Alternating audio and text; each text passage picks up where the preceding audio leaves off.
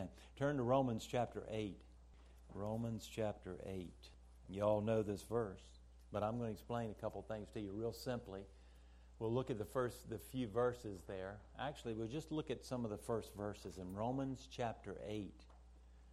Got to know this, because if you don't, the devil will beat you up.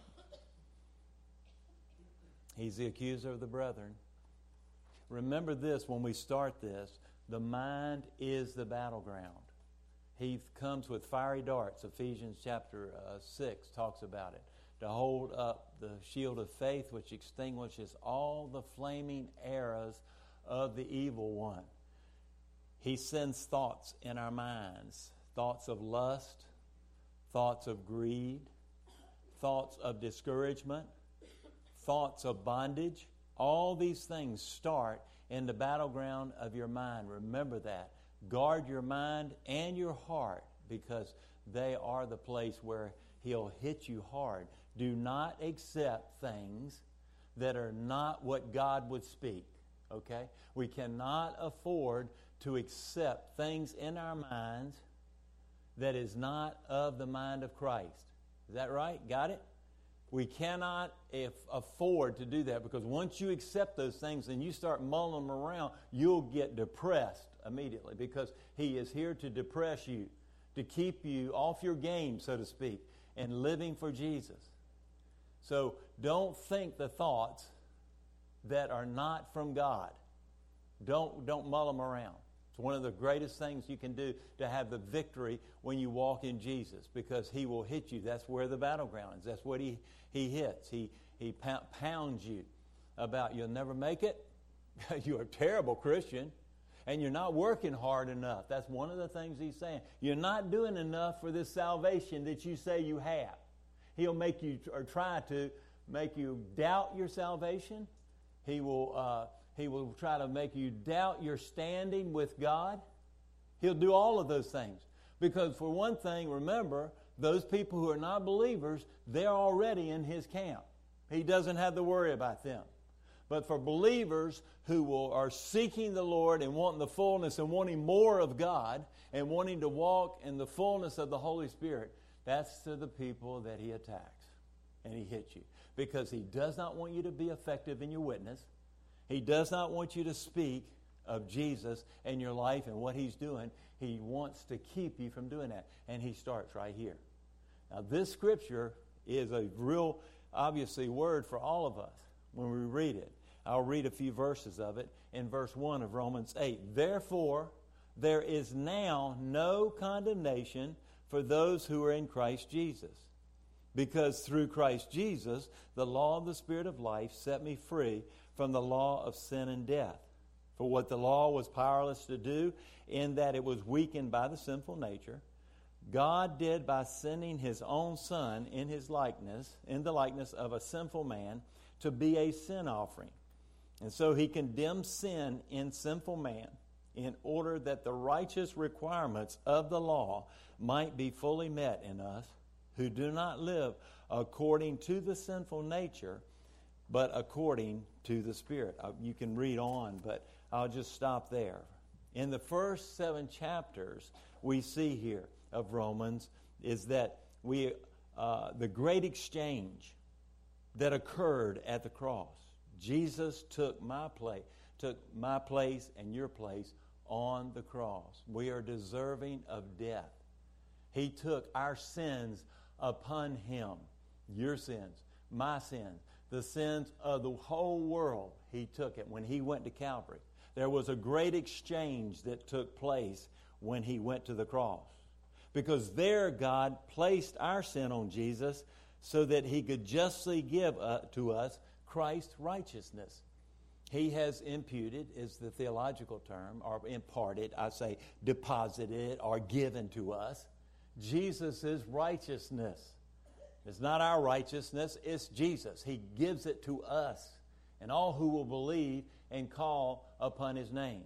And I've mentioned the wonderful truth is when God Almighty sees you, he sees you just like he sees his son Jesus. And you go, oh my goodness, you don't know what I even did this morning. How could that be? is because it's not about what you've done or what you can do. It's about what Jesus has done, and it has been completed. It's been done. When he said it's finished, it's over. I've done it. I've taken care of it. I have fulfilled that, all those things, the requirements there of the law. And so the right standing before God is given to all who receive it by faith. And it is a gift of grace. Ephesians 2, 8 and 9. For it is by grace you've been saved through faith, and this is not from yourselves. It is a gift of God, not by works, so that no one can boast. The judge of all the earth has ruled on the matter, and we read from his decree in Romans chapter 6, verse 14. For sin shall not have dominion over you, for you are not under law, but under grace. And that is the good news of the gospel. Not only that you have a home in heaven, that you've been made a new creature in Christ. You are righteous in the eyes of God because of that great exchange that occurred at Calvary. And in the here and now, you can live in victory. Now, appropriating this into our daily lives may be more challenging than what we realize. Where as a new creature in Christ, we passionately want to please our Heavenly Father. He shed His own love abroad in our hearts, and we set out to do the will of God in our lives. And then, if you'll look right above chapter 8 of Romans there, in Romans chapter 7, verse 15, look at what he says. For what am I doing, I don't understand. For what I will to do, that I do not practice, but what I hate to do. If you think about it, you're like, boy, I'm willing to do the will of God, and I want to please the Lord, but it's like I'm doing the opposite here. What's going on? And so Paul kind of follows through with that, and then he comes to the place there, right at the end of chapter 7. He says this, O wretched man that I am, who will deliver me from the body of this death? And then he gives the answer that we all need to hear. I thank God through Jesus Christ our Lord. I'll say it real simply today. You cannot become holy on your own efforts. You cannot please God in that respect by your own efforts and your own strivings. Because I believe today when we see I don't do what I know I should or what I want to do, and I do those things that I know I shouldn't do, and he says, oh, I give up, oh, wretched man that I am. Who is going to deliver me? And then he gives the answer. And so the thing that I want to say today, I believe that a lot of church members are in that struggle. They've tried to somehow overcome these habits and maybe these things in their lives and so forth, and they've been unsuccessful. Why? It's because they try harder and harder and harder and harder, and you just get obviously more tired and more tired and more tired. You can't do it. And so the first thing that you need to do here, as far as how can we truly live the life that God designed me to live, that God has ordained me to live, and that first thing that you can do is acknowledge that only Christ can make it happen. It is God's divine influence through the power of the Holy Spirit in my life and your life that will make it happen. Acknowledge, I can't do it, Lord. I'm tired. I've tried to work this out. I'm doing things that I don't want to do, and I'm not doing the things that I believe I should do, and I'm struggling, Lord. Begin by saying, I surrender it to you. I acknowledge there's no way I can do it. Only Christ in me can do it here. And my dependence upon the Lord. You see, I believe that man's prideful heart, that if he didn't come to that place, he somehow would take credit for the fact that, oh, I can deliver myself. I can do it. I can fulfill all these things that God's calling me to do. No, you can't. And the enemy says, just try a little bit harder. I want you to just try a little bit. And you look at the world somehow, and you see the world is doing it that way, and we join in. Acknowledge that you can't do it, and only Jesus through you can do it. The second thing that you can do is recognize the right standing you have before God because of Jesus. Now, Therefore, there is no condemnation for those that are in Christ Jesus. What's that mean? If you're a believer, there is no condemnation for those that are in Christ Jesus. The devil will, obviously, is the accuser of the brethren. The Bible says in Revelation chapter 12 that he goes before the throne of grace, God's throne, before, right in the presence of God there, and he accuses you and me. Oh, look at what he did. He blew it again. He asks forgiveness. He said he was sorry, but look, he did it again. Look at him. Look at him. And then the devil comes to you, and you know what? You have somehow sinned away God's grace. Somehow you've fallen away. Don't get me wrong, there are consequences to sin. But there is no condemnation for anybody who is a believer in Jesus Christ. Does that mean you're living a perfect life and so forth? Or maybe you've lived one? No, not at all. But what it means is the fact is that you are not condemned. You've got to know that, because if you feel like you're condemned and you feel somehow you've outsinned God's grace, then you will never be the witness that He desires for you to be.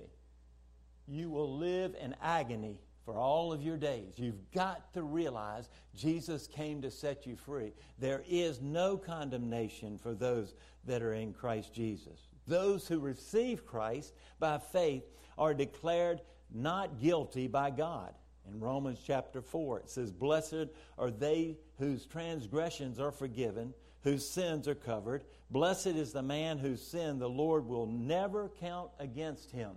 If you're in Christ Jesus, God will never count any sin that you have committed in one way or another to separate you from God's love. Romans chapter 8, the end of the chapter. Paul said, "I'm convinced nothing will separate you from my love." So you're not condemned. So if you've come in here this morning and somehow you're thinking, "Oh my goodness, I blew it this past week." Or maybe somehow you said, "I didn't quite do enough for God." Or maybe I didn't read my Bible as much as what I really wanted to. Or maybe I didn't pray like maybe I should have been, and so forth. And you have on you a spirit of condemnation that is not from God. It's from the devil. You got to be free from it. You can confess it to him and move on. The enemy wants you to wallow in your sorrow. We have to realize that. Because we look back, remember, when you live in that life of regrets that's already under the blood, you look back and you say, "I wasn't the father that I should have been. There were mistakes as a father that I've made," and that is true. Or maybe as a mother, there are mistakes that you've made. Maybe your children have not turned out the way maybe you had envisioned, and so forth, and all these things. And the enemy will come in there and he will begin to bring condemnation.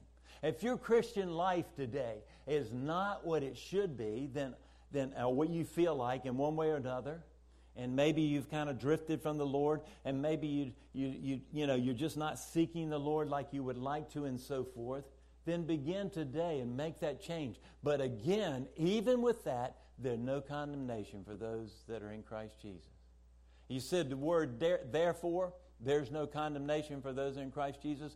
What he's referring to is the first 7 chapters of Romans. He's explained the way of salvation through those first 7 chapters. And then he says, therefore, all these things I've just talked to you about and taught you, you're not condemned. Isn't that good news? Oh, wow.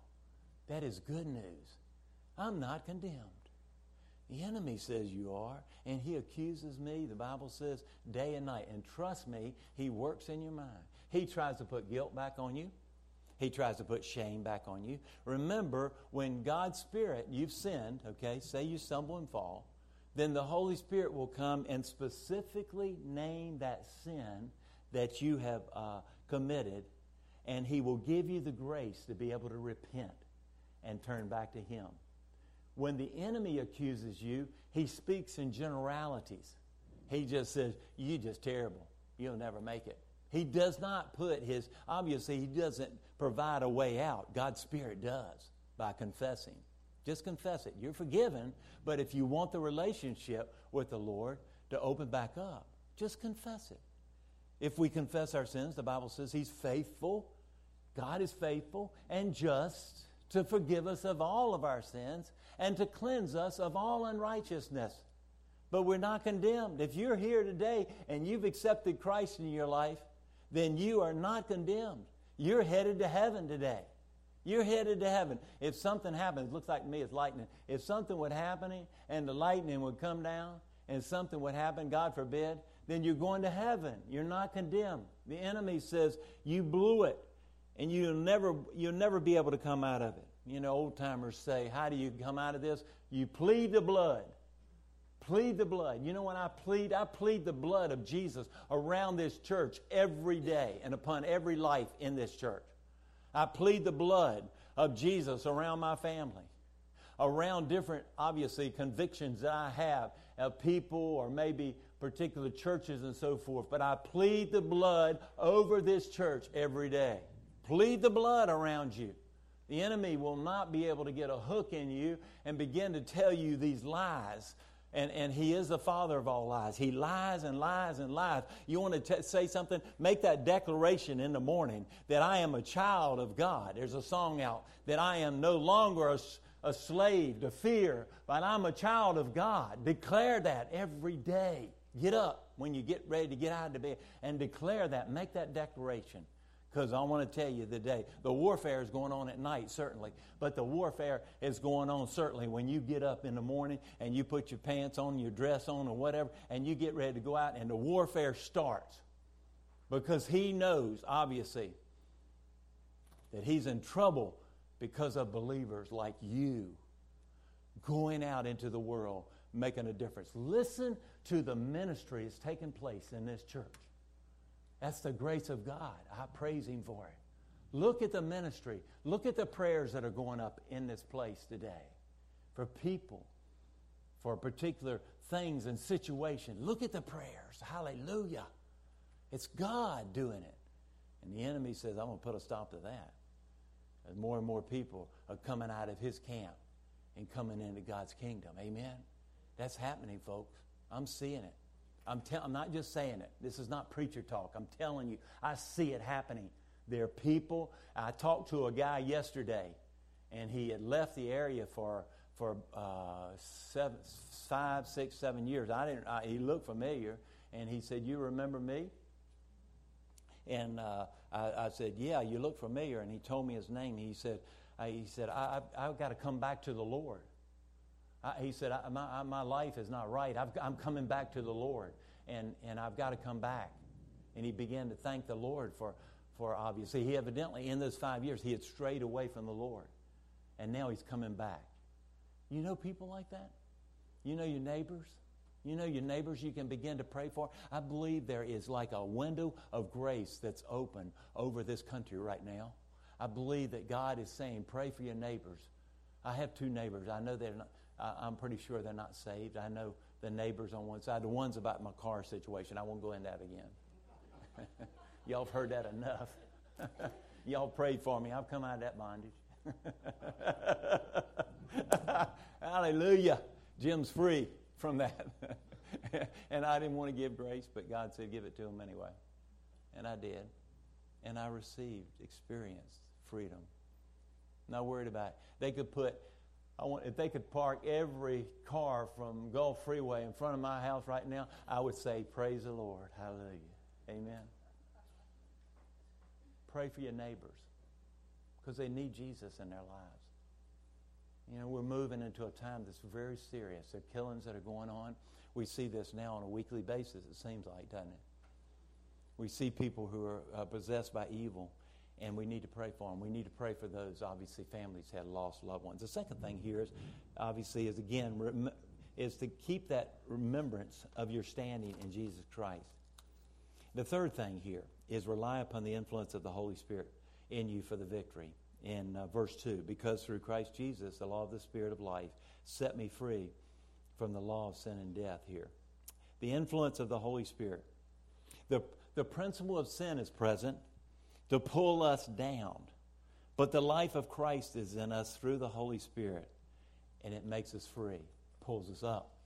The sin will pull you down.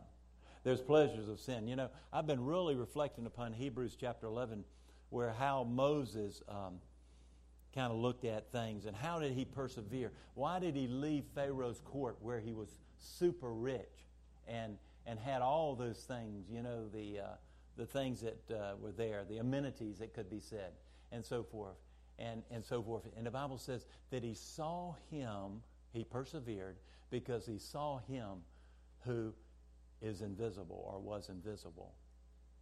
In other words, in his heart, something was propelling him to say, there's a higher calling that I'm called to. There's a higher purpose here than me just experiencing the pleasures of what this world has to offer.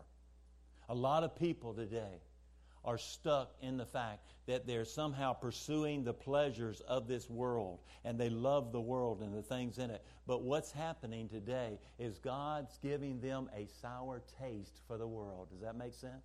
God is giving them a sour taste for the world.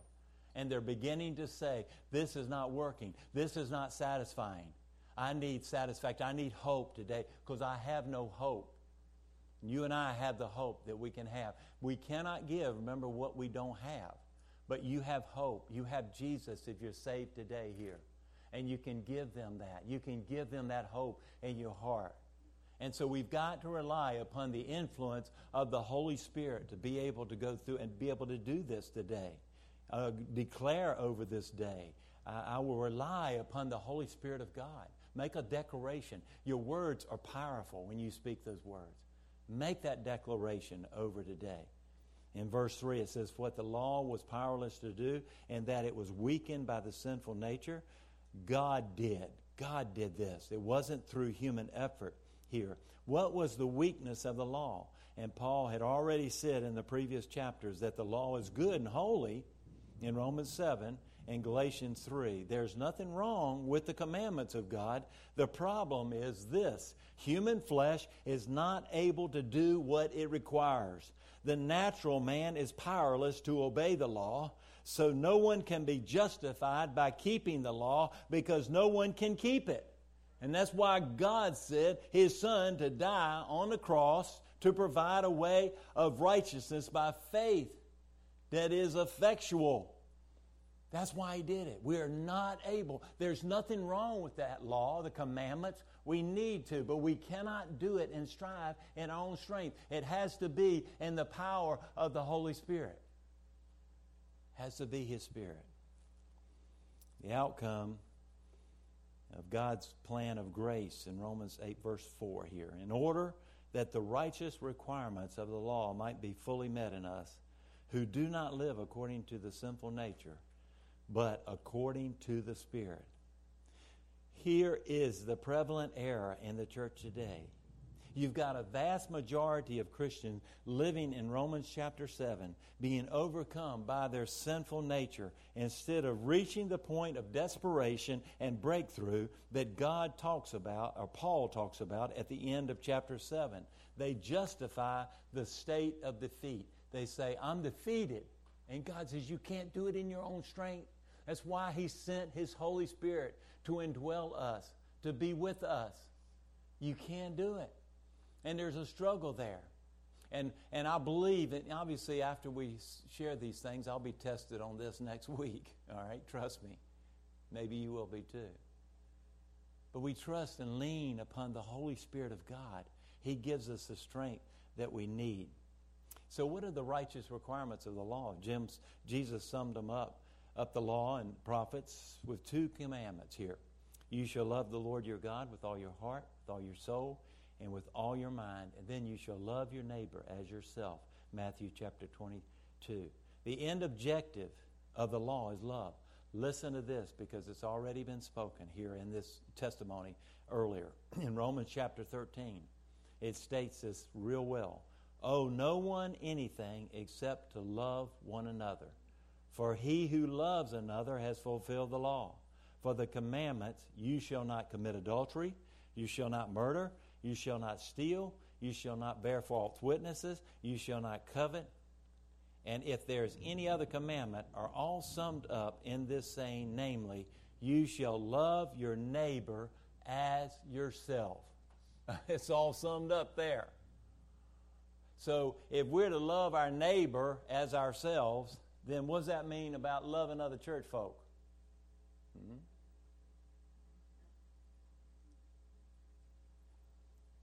You see, why is the devil trying to tear families apart? Why is the devil trying to tear churches apart?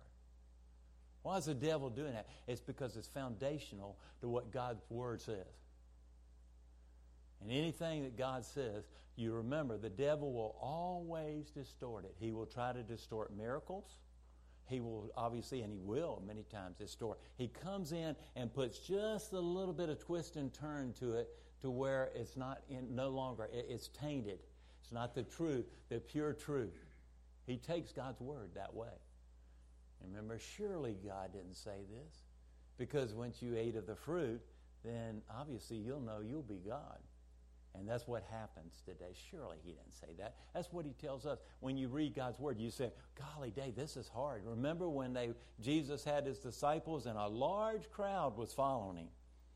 And He says, you've got to eat of my flesh and drink of my blood to really to follow me and so forth. Remember the people there, the large crowd said, man, this guy has got some really hard sayings. I don't like this stuff. And at that point, they departed from Him. And the same thing with us. We say, boy, this is a hard word. What's this mean? God will explain it and speak if we'll allow Him. But many leave Him at that point and say, this is too difficult. God is God, and we're not. We know that. And we must obey Him. And He'll give us grace. And He will be. But He won't force you to do anything. It's on our own volition. It's on our own free will that we have. We can have and allow the influence of the Holy Spirit to dictate what comes out of this mouth. Because it talks of the word in James. It's like that tongue is like a rudder to the ship. I mean, the mouth can bless and it can curse, right?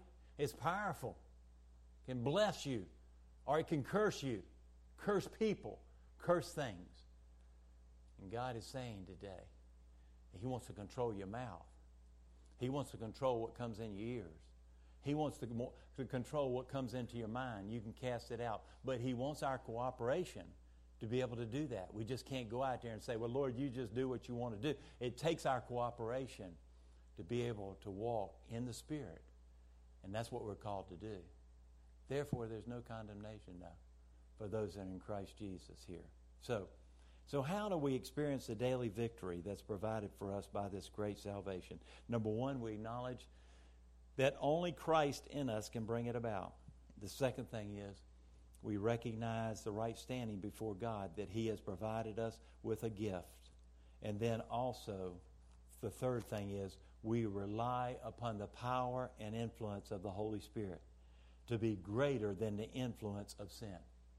You can say no to sin. You do not have the sin. But He said if you do, you have an advocate and you confess it to Him. But you don't have to sin. We don't have to do that. We stumble and fall. And God says if you don't sin, then obviously you make Him out to be a liar. Because you will sin. But you don't have to. So to begin by saying that I am not condemned because I'm in Christ Jesus, right? Can you say it with me? I am not condemned because I am in Christ Jesus. Let's say it again. I am not condemned because I am in Christ Jesus. Amen. And that's declaring it to the heavenlies. The enemy hears it. And so when you speak it, there's like power released when that takes place. Something, the word spoken audibly. It obviously fills our spiritual man, our innermost being, but also declares to the heavenlies that I am not condemned because I am in Christ Jesus. Hallelujah. So, in verse 2, because through Christ Jesus, the law of the Spirit of life set me free from the law of sin and death. If nothing else you get out of this is realize there's nothing you can do to somehow maintain your salvation, okay? I believe in the eternal security of the believer. I believe if you're saved, then and you may say something, you may get out of His will, and you may go in the wrong direction, And there will be, obviously, discipline. God disciplines you, okay? But you're still not condemned. You're a child of God. If you're a child of God, and you've been engrafted into the vine, you've been born again of the Spirit of God, I don't believe there's anything you can do to lose your salvation. You will be disciplined, and they'll be disciplined. The Bible says in Hebrews 12, where he says, if you're not disciplined, you're not considered sons of God. We will be disciplined. It's different than what you think. God gives a lot of grace during that time of discipline. But you're not condemned. Because we all will sin.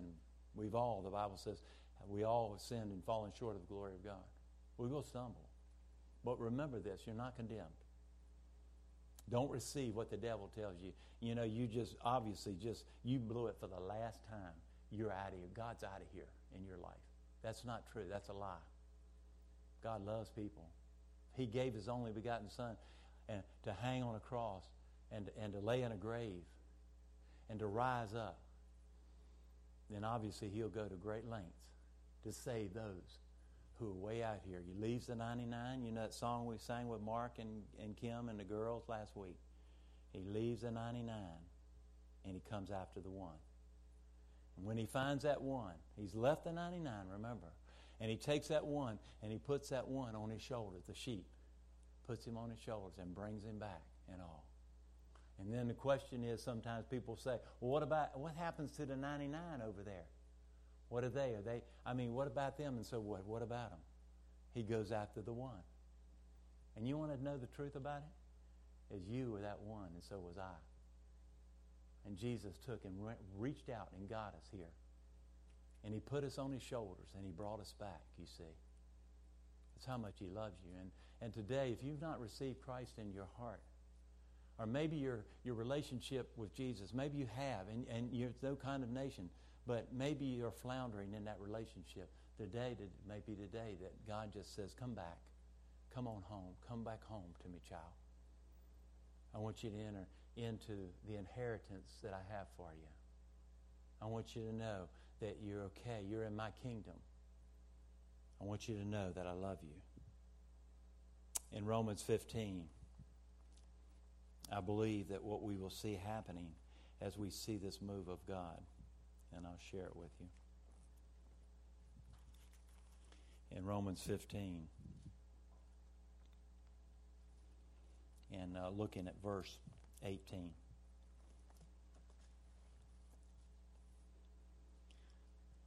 For I will not dare to speak of anything except what Christ has accomplished through me, to make the Gentiles obedient. In other words, they saw the obedience of Paul's life.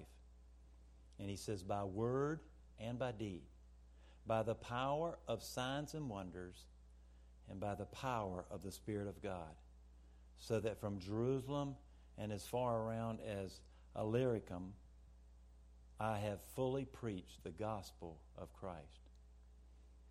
Many times we've forgotten that word, by the miracles, by the deeds, not just by word, but also by deed. We want to see these things. People are looking.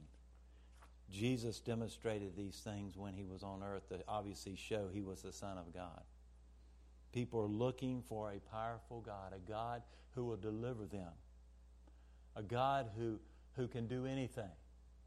And they see that. Some will obviously want the excitement and so forth, but there'll be those that will receive Christ because of that. Again, I mentioned this some time ago. I remember reading about the revival in Argentina, in South America. And I remember reading that actually what was happening, the Pentecostals were there and they were seeing the miracles of God. They were preaching the word, the gospel, but they were seeing the miracles along with it. And they were coming to the Lord in multitudes. And that revival, I don't know whether or not it sort of kind of has diminished or what in Argentina. That's been some years ago. But we need to be able to know and go out and pray for the sick and know that we believe in healing. We've got to know that when we pray, to go with confidence and know that God will do something to bless people because of His nature, who He is here. But we've got to believe God. You know, one of the great things, and I'll share this and then we'll close. I love this. 1 Samuel 14. I've shared this before. It's about Jonathan, and who was Saul's son, and his armor bearer. And I'll look at verse 6 and 7. And Jonathan said to the young man, "Come and cross over, and let us cross over to the garrison of these uncircumcised," the Philistines. "Perhaps the Lord will work for us, for the Lord is not limited to save by many or by few." And the armor bearer said to him,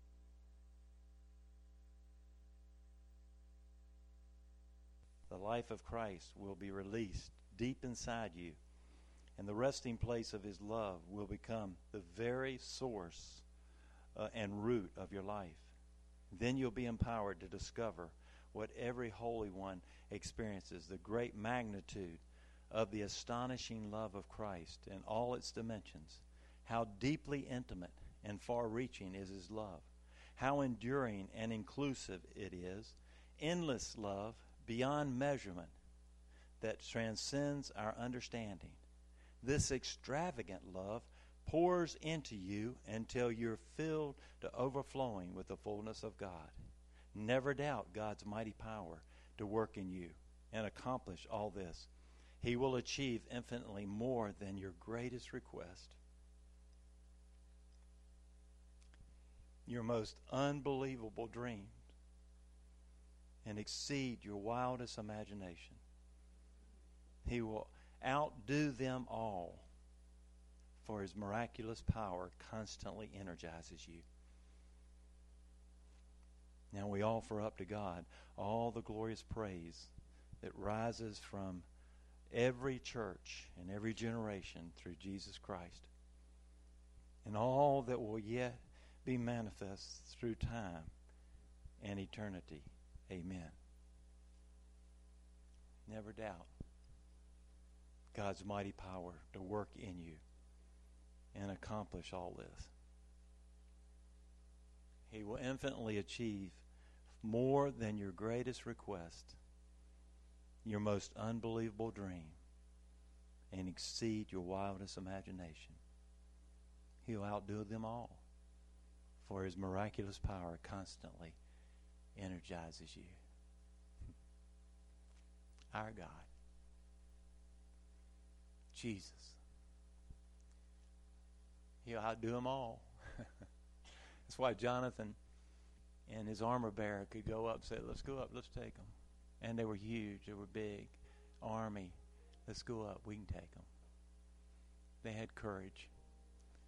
And they believed God's word over what they had been somehow maybe influenced by, or maybe even their past or whatever. You see, we all have past. But God is saying, don't allow that past to hinder you. It's under the blood. You have a past. Just know he doesn't bring it up again. He sees you and me like he sees Jesus. He sees the same righteousness in me and you as believers that he sees in Jesus. There's nothing that's impossible with our God. Believe it, walk in it, and have the freedom that he desires for all of us, his children. Not in bondage, because therefore there's now no condemnation for those that are in Christ Jesus. Let's pray together. Father, thank you for your word, your truth. Thank you for your presence here today. And God, we come before you wide open, Lord, asking you even today impart supernatural courage in this church, in each life. Holy Spirit of God, I ask you to impart that. Come and rest upon every person here and move and impart that supernatural courage that you and you alone can give. Help us not to think things that are contrary to the way our God thinks, because we have the mind of Christ. We want to think the way you think. And your thinking is love towards all of mankind. And we want to love the way you love. We want to love you, Lord, with all our hearts, mind, soul, and strength. We want to love you. And so, Holy Spirit, come and work in this church. Pour yourself out here, oh God. Show us your glory. Move like never before. And no longer will people just say, well, those people have gone back to their religious ceremonies. We don't want ceremony. We want celebration. And it's because of Jesus. And so, Holy Spirit, today, if there be anyone here who's never received Christ or want to just renew, refresh, and their walk with Jesus, today would be the day you can just say, I want Christ in my heart. I want that. And I want to love the way Jesus loved. I'm in a world of hate. And I don't want to stay in the same place as the world. I'm not. I've come out of the world. I'm obviously in the world, but I'm not of the world. I pray if there be anybody here just says, I need a fresh and filling of the Holy Spirit of God. Just today would be the day. Saying, Lord, fill us afresh. Great things are happening. The church is rising up to take its place to where you desire. And we believe today that the mighty move of the Spirit of God across this land is now beginning to move and beginning to touch people's lives, bringing them into the kingdom of God. Do that today, Lord. We give you the praise. Any healing today, relationships being mended, coming back together under the banner of Christ, I just pray that to happen. Release your Spirit here today, Father. In Jesus' name we pray. Amen.